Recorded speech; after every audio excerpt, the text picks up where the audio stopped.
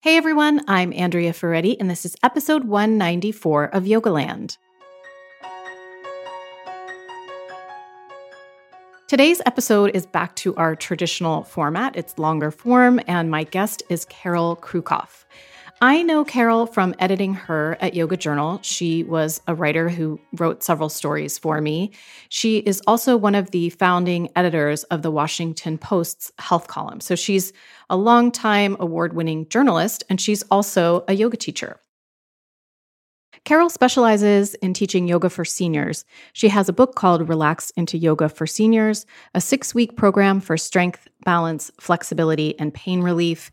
And she is currently teaching yoga for seniors classes at Duke University. She's also the director of the Integrative Yoga for Seniors teacher training, and you can find out more at the website yoga4seniors.com. Carol and I did this interview before the shelter in place started for anyone. I was actually ahead on my interviews for once. And so since shelter in place happened, I emailed Carol to say, do you know of any great online resources right now for seniors who will listen to this interview and might be interested in doing yoga? And she said, in fact, I do. She is teaching yoga for seniors online right now through Duke's platform. So I'm going to post that link in the show notes. Please go check it out. I'm going to pass it on to my own mother because I just trust Carol so implicitly and her knowledge and her ability to conduct a safe and effective yoga class for this age group. So you can go to the show notes at yogalandpodcast.com/episode 194 to find a link and other resources related to yoga for seniors. I just want to throw a couple of statistics out there for you in case you think like, well, this isn't really an interview that I need to listen to. I just found it so fascinating to both read her book and talk to her.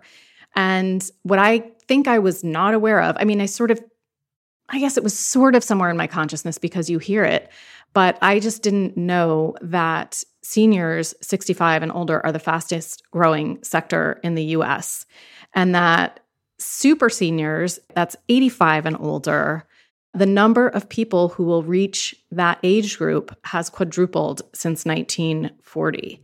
And, seniors and super seniors often come to class with health conditions like heart and circulatory problems, like arthritis, like osteoporosis, like chronic pain, lung disease, rheumatoid arthritis, fibromyalgia, cancer. So it's just feasible that many of us will have a senior come to our yoga class at some point, and that it would be worthwhile to understand what they might be coping with and how to best conduct the class. Carol's really inspiring. She loves teaching this age group. She's just about, I think she said her age in the interview, and she's just about to turn 66. She looks like she's about 26. So she's actually a senior herself, but she's been teaching this age group for about 2 decades. So she's incredibly knowledgeable and a lot of fun to talk to. So enjoy the interview with Carol. Well, Carol, thanks so much for being here. I'm really excited to talk to you today. Well, thank you for inviting me, Andrea. I'm delighted. One of the things that I really appreciate about you, we worked together when I was at Yoga Journal, is I think there are very few people who have such a rigorous journalism background as you do, who are also deeply entrenched in the yoga world. So you were a writer and a reporter at the Washington Post for at least a decade, right? Yes, I was actually the founding editor of the health section. We started the health section in 1985, wow. And I was the first editor. So I really focused on health journalism. That had been my specialty.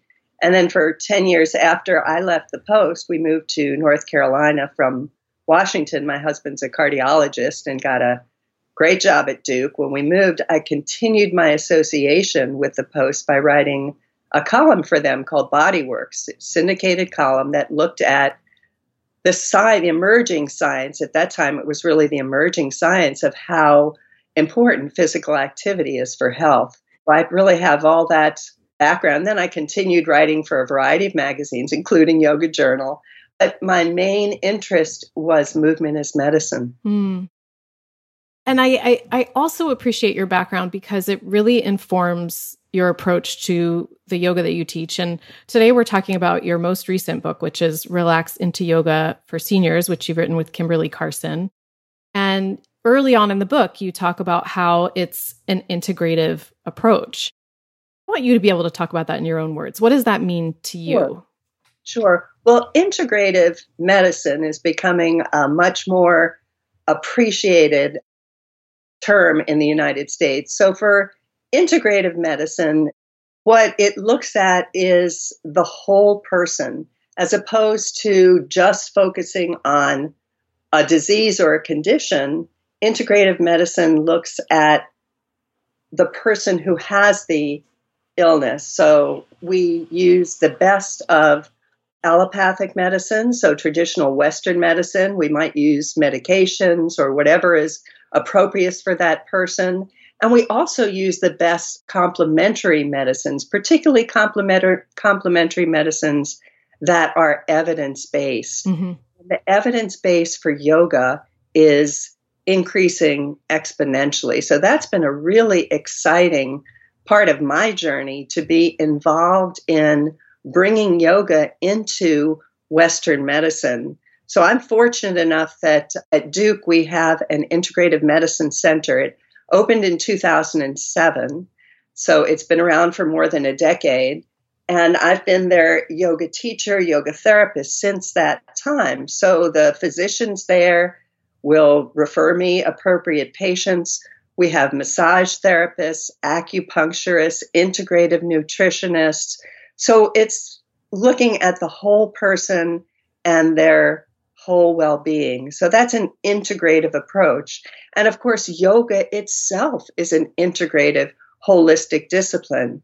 Yoga recognizes that every physical ailment also has an emotional, mental, spiritual component, and everything in our lives, including our behaviors, our thoughts, our emotions, our relationships, are all connected to our health.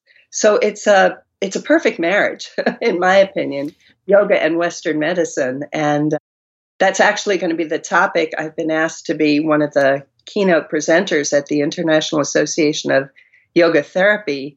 They're meeting this June, and they've asked me to speak on why modern medicine needs yogic wisdom. Mm-hmm. Putting that together.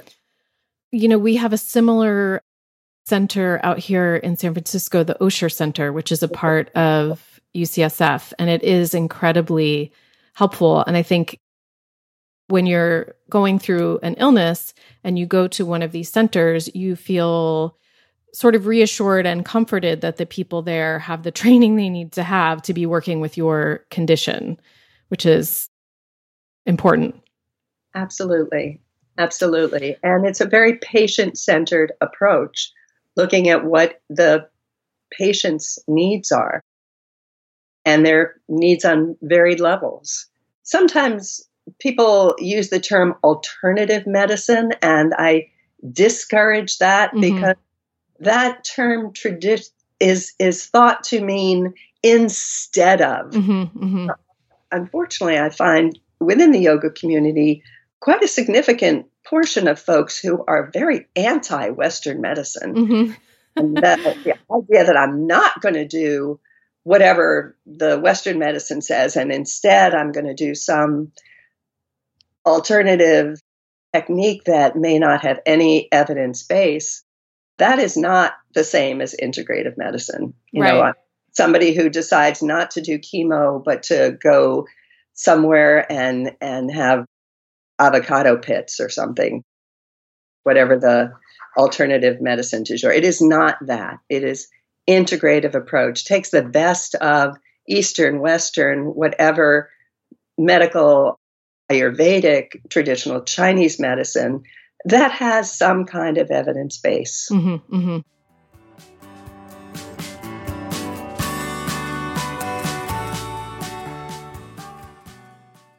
So you've been teaching at this Duke Center, for the center there for integrative medicine. You've been teaching yoga for seniors there since 2007. Is that correct? Well, Kimberly and I started the integrative yoga for seniors professional training there in 2007. So I've been offering classes myself, offer gentle yoga, which is mostly people over 50, but it's not limited to age. both Kimberly and I were in a situation in the early 2000s where we were working with people who were compromised, who had a lot of health compromises. And neither of us felt like we had the training we needed to appropriately teach someone who had osteoporosis or had just had a coronary artery bypass or who came in with supplemental oxygen. In the early 2000s, that just didn't exist. We decided to create our own training by, talking with my husband, Mitch. I said, I just had somebody in my class who's out of cardiac rehab, but he's recently had a bypass. Is there anything what do I need to do to keep him safe? Because safety is the priority. HIMSA is the priority. We decided Kimberly was also having a similar situation, and she'd teach a mixed class at Duke, and she'd have somebody with stage 4 cancer in the same class as a young Duke undergrad. And, oh, wow. Yeah. Talk about a mixed level class. Yeah, that is a very challenging class to teach. And at the time, there were a couple of yoga therapy programs in the country, just a handful. It was a very different climate than it is now.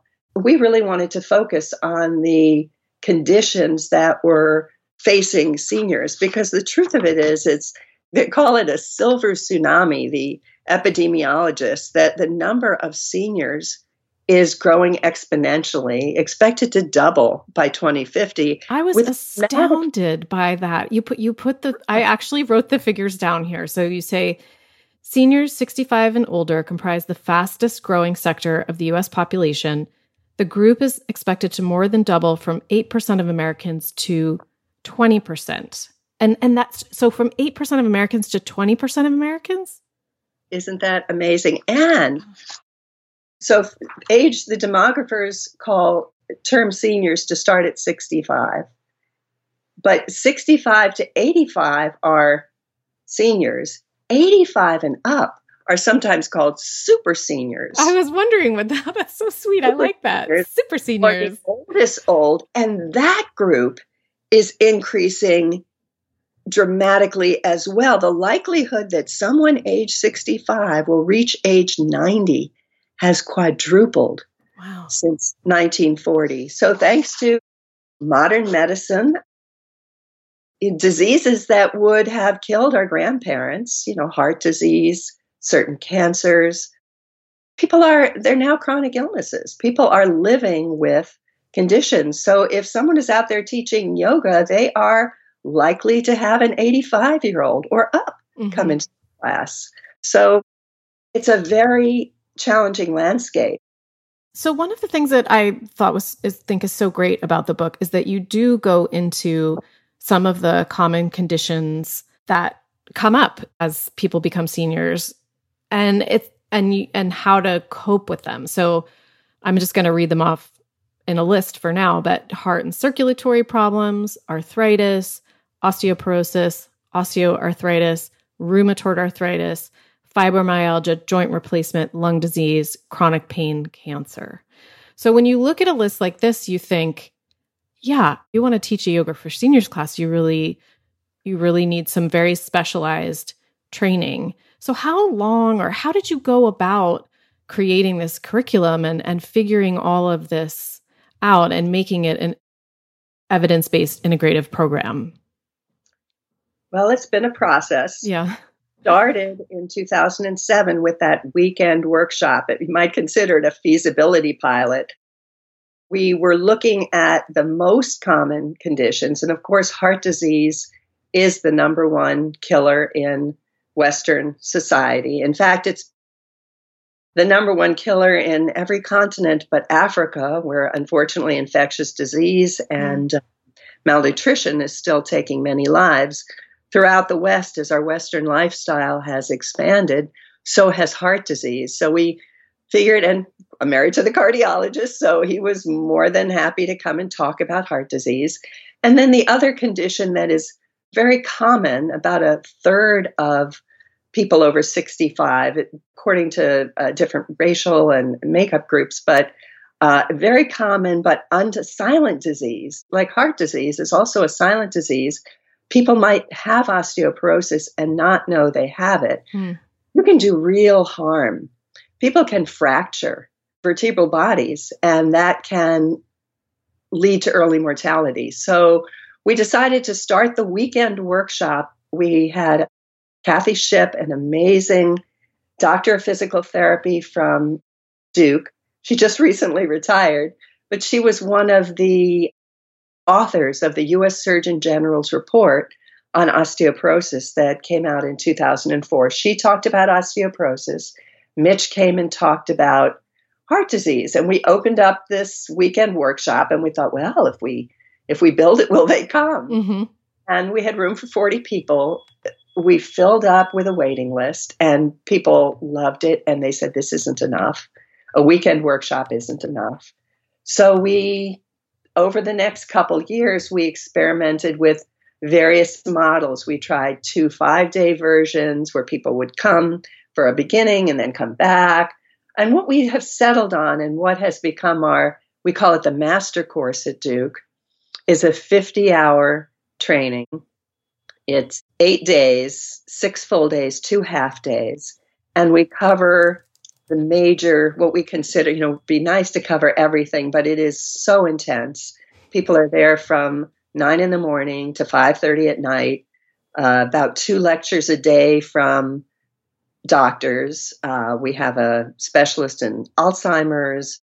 Kimberly is really the expert on chronic pain at this point. Frank Keefe, who's on the staff of Duke also, is her mentor and gave that talk for many years. My husband, Mitch Krukoff, gives the talk on heart disease. We have arthritis. Rebecca Bird has been our speaker. We have a wonderful speaker on Parkinson's and neurological disorders.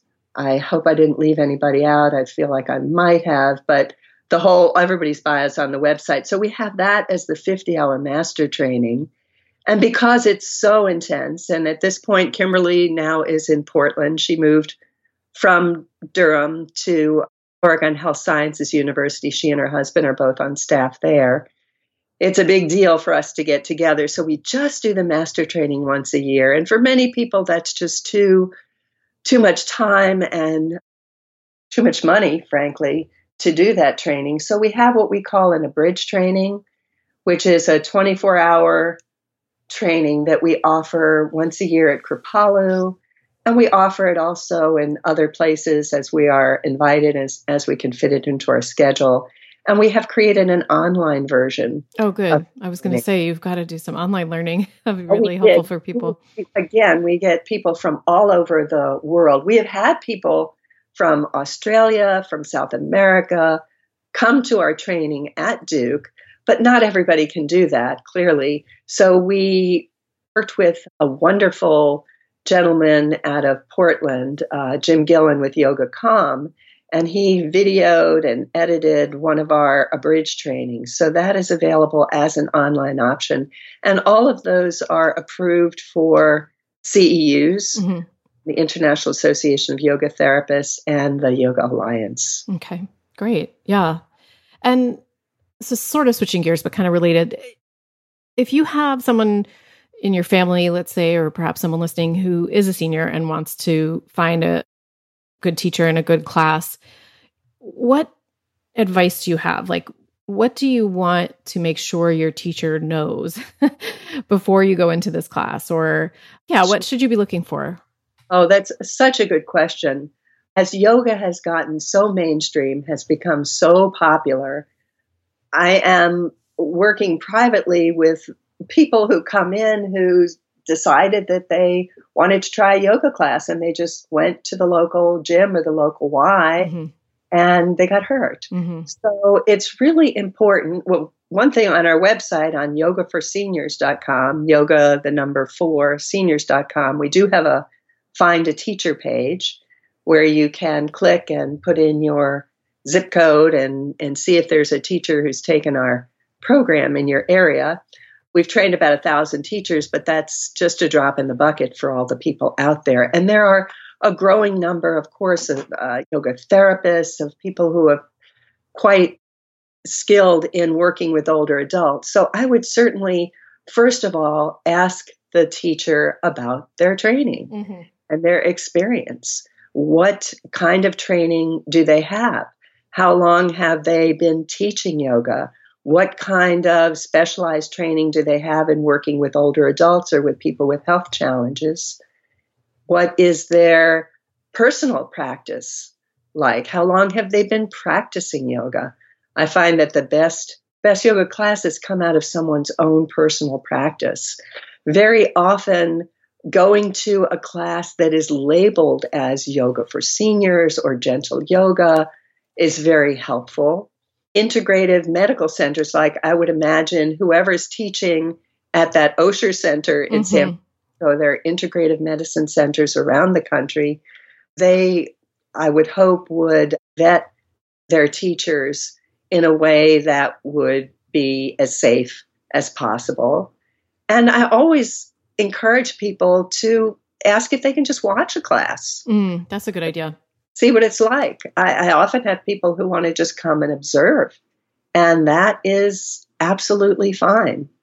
Yeah, and I would imagine that, you want to look for a teacher who you feel comfortable. If, let's say you have a chronic condition like osteoporosis, whether you're observing class the first time or, getting there a little bit early, you want to find a teacher who's open to you talking to them about what you're dealing with, right? And kind of either letting the teacher know that you might modify or asking them to just kind of keep an eye on you. Absolutely. Absolutely. And keep an eye on you if they really know what they're doing with osteoporosis, because that is one of the conditions that some very commonly taught poses in yoga can be very potentially harmful. For example, forward bends with straight legs are contraindicated for people with osteoporosis. So Uttanasana, the cue that I've heard so many times in my yoga career, lift the kneecaps, keep your legs straight, swan dive forward. Well, the truth of it is that's not available to many people to do safely with a neutral spine. So I will be, in a couple of weeks, I turned 66, and I have been practicing since my early 20s. So in my yoga career, my practice has changed a lot. And as I have learned from these Western medical experts what considerations to take, when I was in my 20s and my 30s and my 40s, I used to be an Ashtanga yogi. I've probably done a gazillion sun salutations. I have not done a sun salutation in the last 10 to 15 years. I stopped standing on my head about 15 years ago, severe neck arthritis. I remember the physical therapist, do I have to give up headstand? And she kind of looked at me with this sweet face and she said, well, I don't want to take anything away from you, but I wouldn't advise you put the entire weight of your body on the vertebral columns of your neck with this kind of arthritis.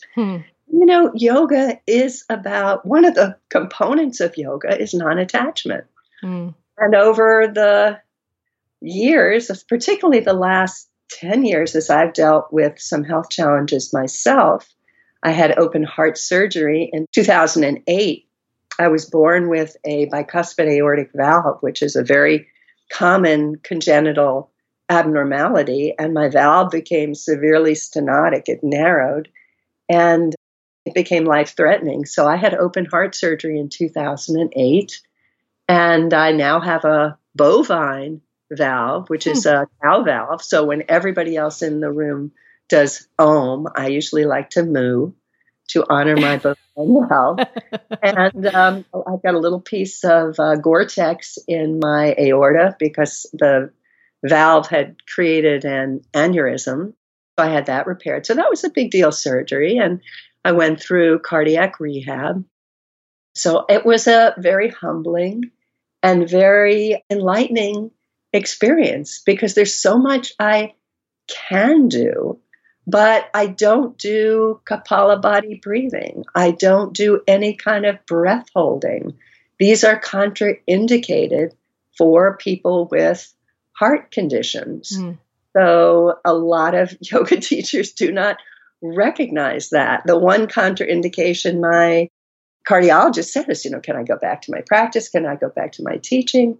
He just said, avoid the Valsalva maneuver, which is breath holding while straining. Well, that's something that is not uncommon when people do extreme breathing practices. Something that is important for older adults. And, how many older adults have hypertension? More than half. And any kind of breath holding is going to affect your blood pressure. So my practice has changed. I do not do breath holding. I do not do extreme breathing practices. I do not do forward bends. Unfortunately, those seated forward bends put even more load on their spine. As I've gotten older, like many yoga teachers, I'm a thin white woman. And as a thin white woman, I'm at higher risk of osteoporosis. And despite all the, good diet and exercise I've had all through my life, I have osteopenia. I have low bone density. I'm just on this side of osteoporosis. But it's not worth it to me to do extreme twists or loaded forward bends. There's so much I can do. I still have a very vigorous practice, but I've eliminated some things. So I'm trying to not be so attached to the form and myself, why am I doing what I'm doing? Right.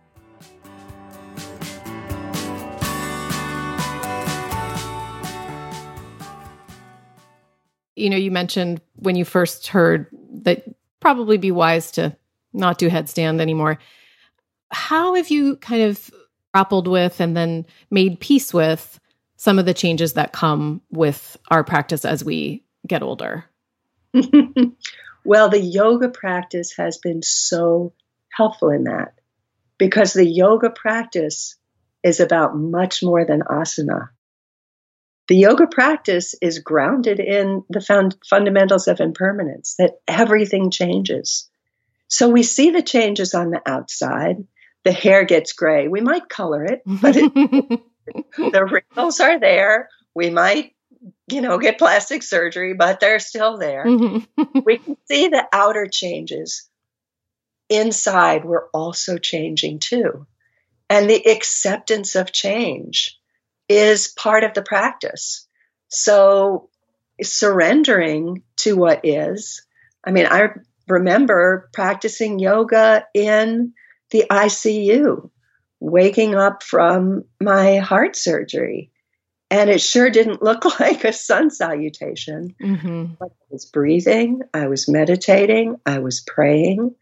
So as I've gotten older, I still have an asana practice, a strong asana practice, but I've increased my meditation and I try to live my yoga more off the mat. Yoga has become not just something that I do, that I roll out the mat and do yoga.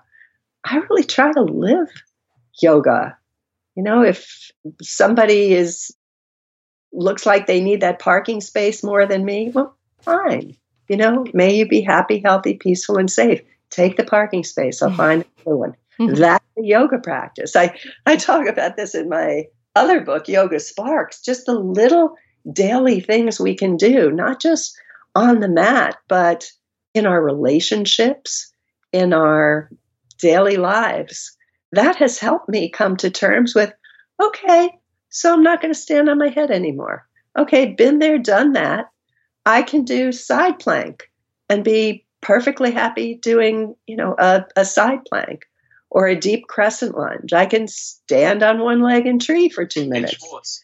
There are many things I can do. Yeah. Right in the beginning of the book, you say the only thing you need to be able to do to practice yoga is to breathe.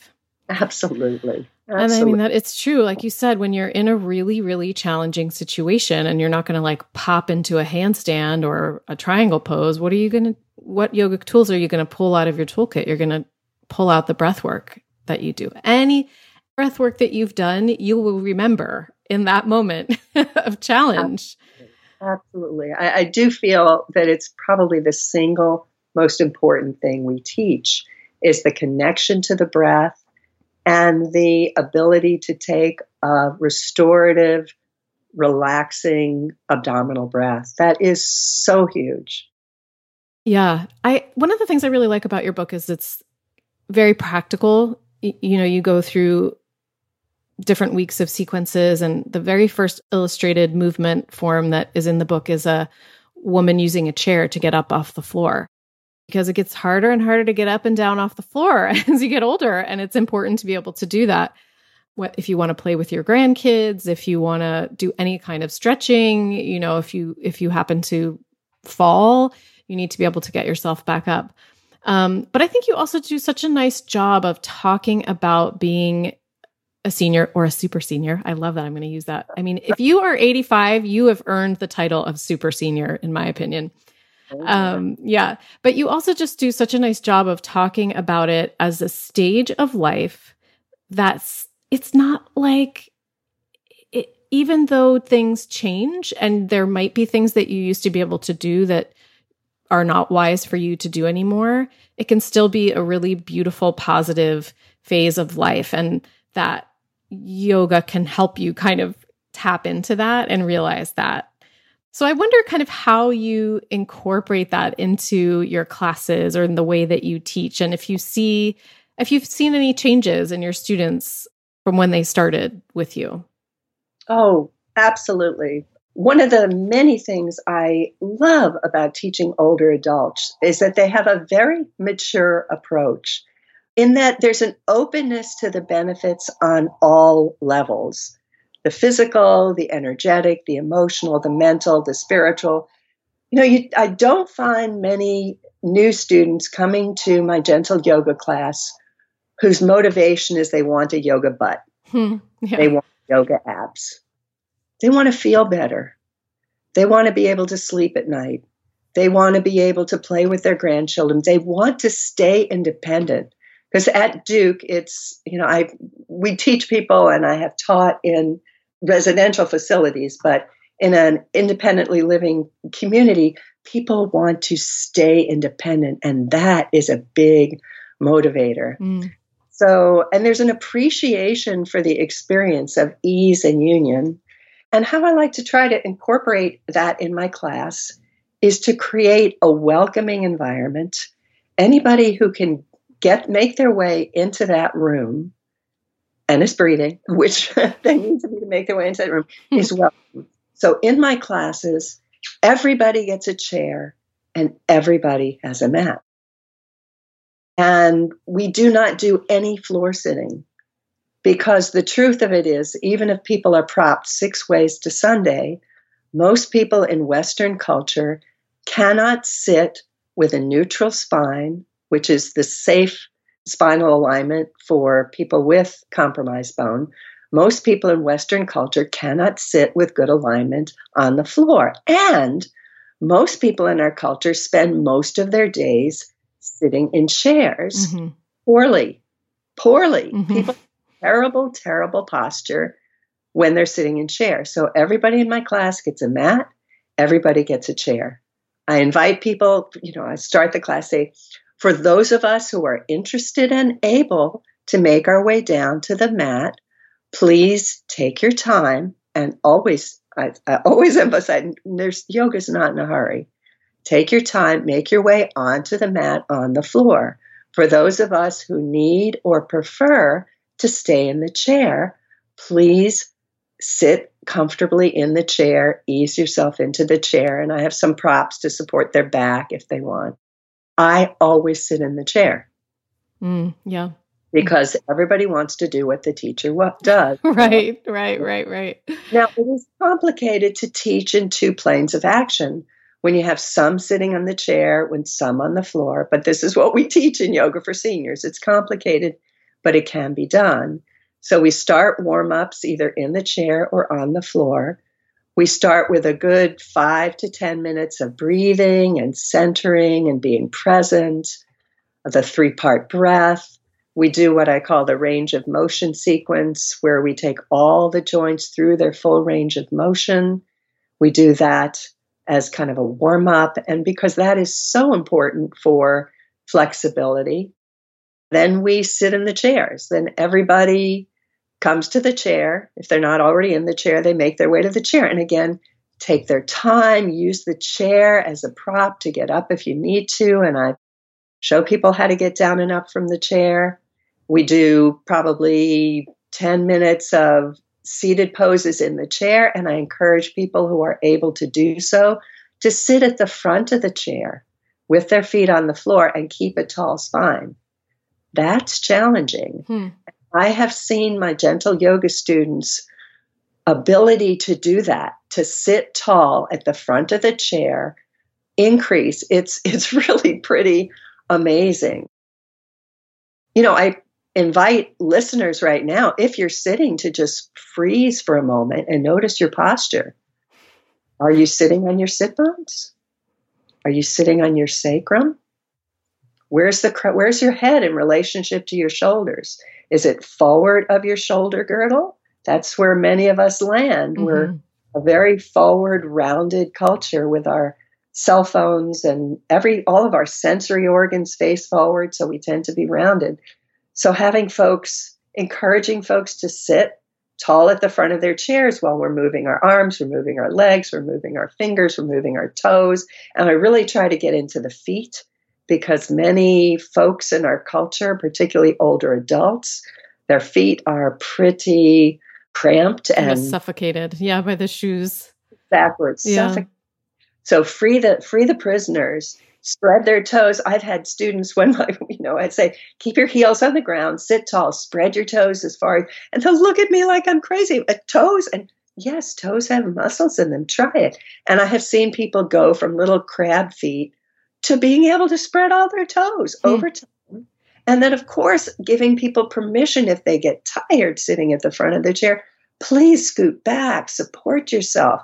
So I often say in my classes, you are the boss, I am the guide. So feel free to honor whatever it is that you need to do. And I'm pretty loosey-goosey about letting people do whatever, as long as it's not something that I think is going to hurt them. If they're standing and their knee goes one way and their toes the other way, I will come over and offer an adjustment. But in adjustments, too, we never move the student's body with our bodies. Mm-hmm. Ask permission before we touch. And then our touch would be to encourage someone to move toward our hand. Say they're, rounded forward, to ask permission to touch, then maybe put the hand just a little bit above their head and say, what would it be like to lengthen the top of your head up towards my hand? So they move, we don't move them.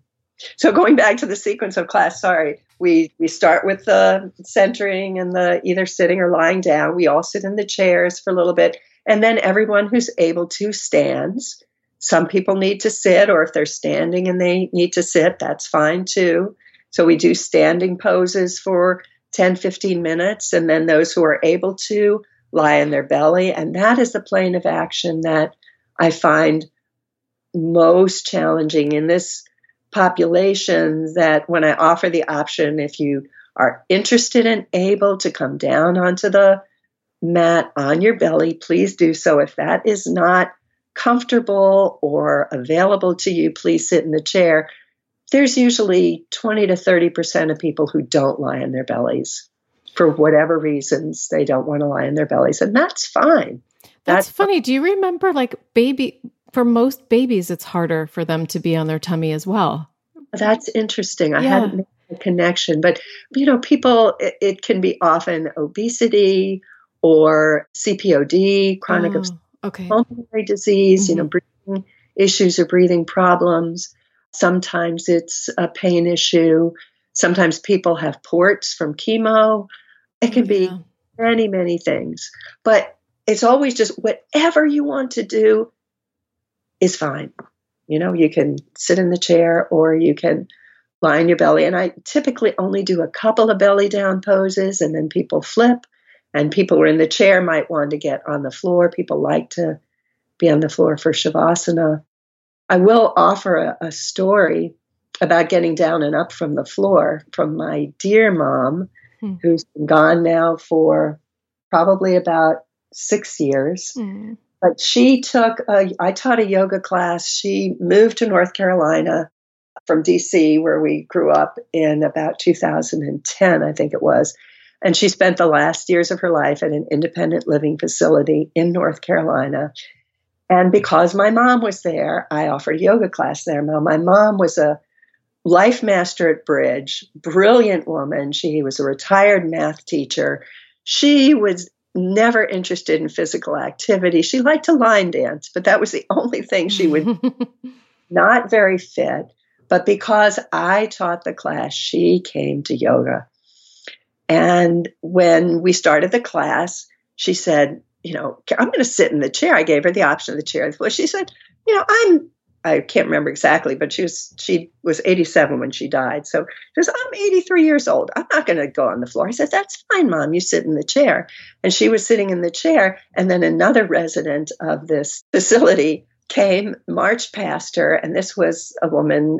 Esther was over 90 and had been a former figure skater, a Holocaust survivor. She went and she plopped down on the floor. And my mom's eyes just bugged open. She couldn't be on the floor. And then over the weeks, my mom said, I really would like to do Shavasana on the floor. I'm not as comfortable in the chair. Could you teach me how to get down and up from the floor? So I did. And by the end of her time there, she was getting down on the floor to start the class. And then she'd go to the chair, she'd stand, she'd get down on the floor, and she'd get down on the floor for Shavasana. And she would put her legs on the chair. She'd do legs on the chair. It was her favorite pose. And a couple of years, maybe the year before she died, she went to visit my uncle in Florida, borrowed his car to go to a bridge game. She told me this story. She had parked the car and she got out of the car. She had severe osteoporosis. She broke a shoulder. She had a lot of height loss. And she was walking out of the car and she fell. Fortunately, she was on grass. She didn't injure herself, but she was on the floor and she panicked. And she looked around. She told me there was nobody there. And I thought, well, what would Carol do? And Carol would say, Mom, breathe. So she breathed. And she said, I do this in yoga class. I know what to do. She rolled to her side. She got onto her hands and knees. She kind of doggy walked back to the car bumper, and she pulled herself up. Oh, that's she went on her great. Way. So it's a life skill. We are teaching people a very important, I've fallen and I can't get up. Yeah. We can teach people that they can get up. Yeah. Oh my gosh. That is a really sweet story. The whole story. I mean, the fact that she had a little bit of peer pressure and that put just lit the fire underneath her that she needed to try the floor. And then it really helped her out. That's amazing. Amazing. She was an amazing woman. I miss her, and I'm grateful that I had that time and I was able to share the gifts of yoga with her. That's wonderful that she did it with you.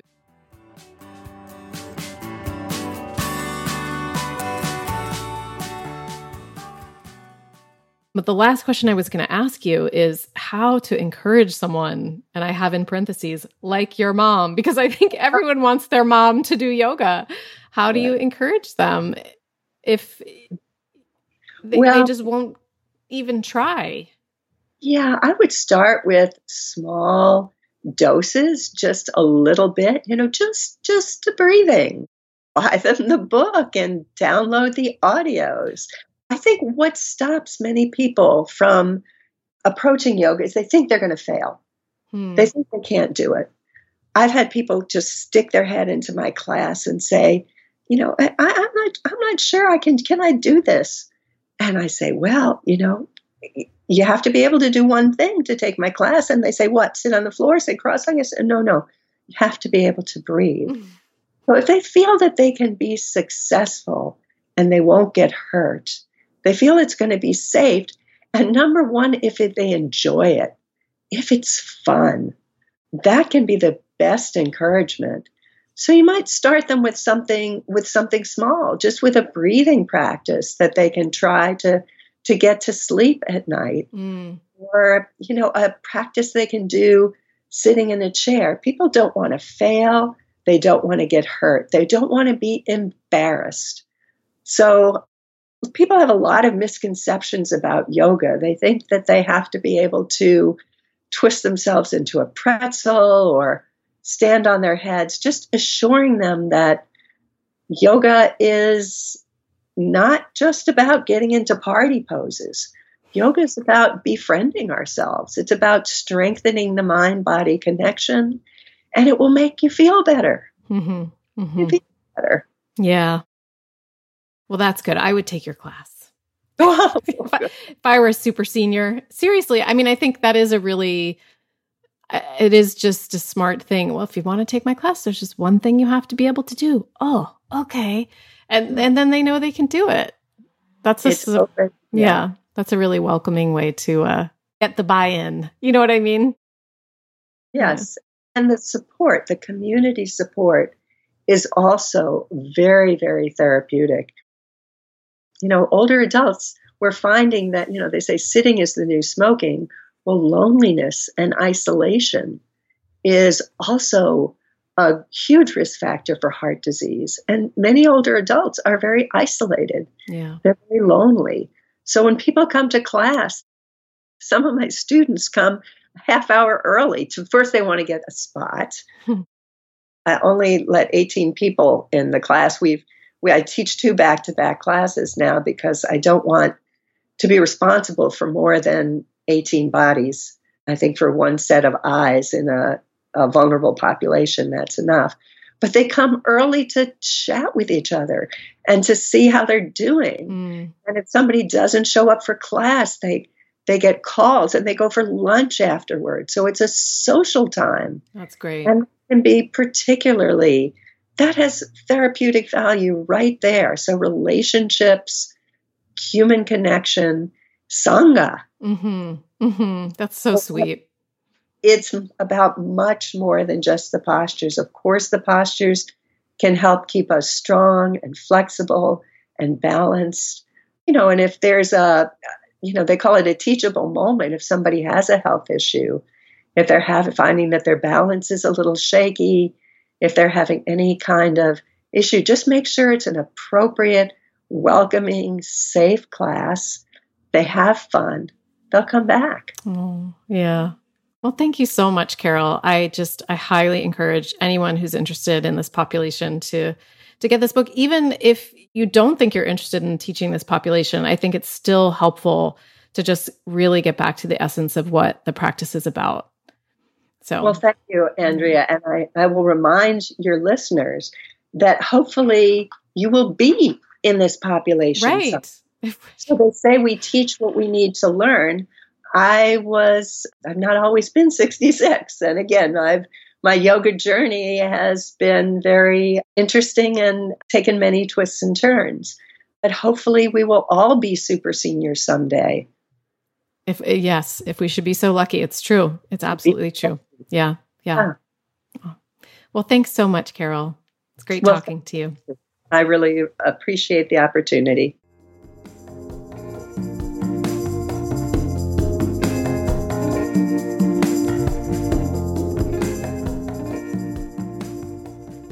Thanks so much for listening. As I mentioned, I will put a link to the live Zoom class. I think it's Zoom. Anyway, it's a live stream class for seniors that Carol is teaching that anyone can sign up for.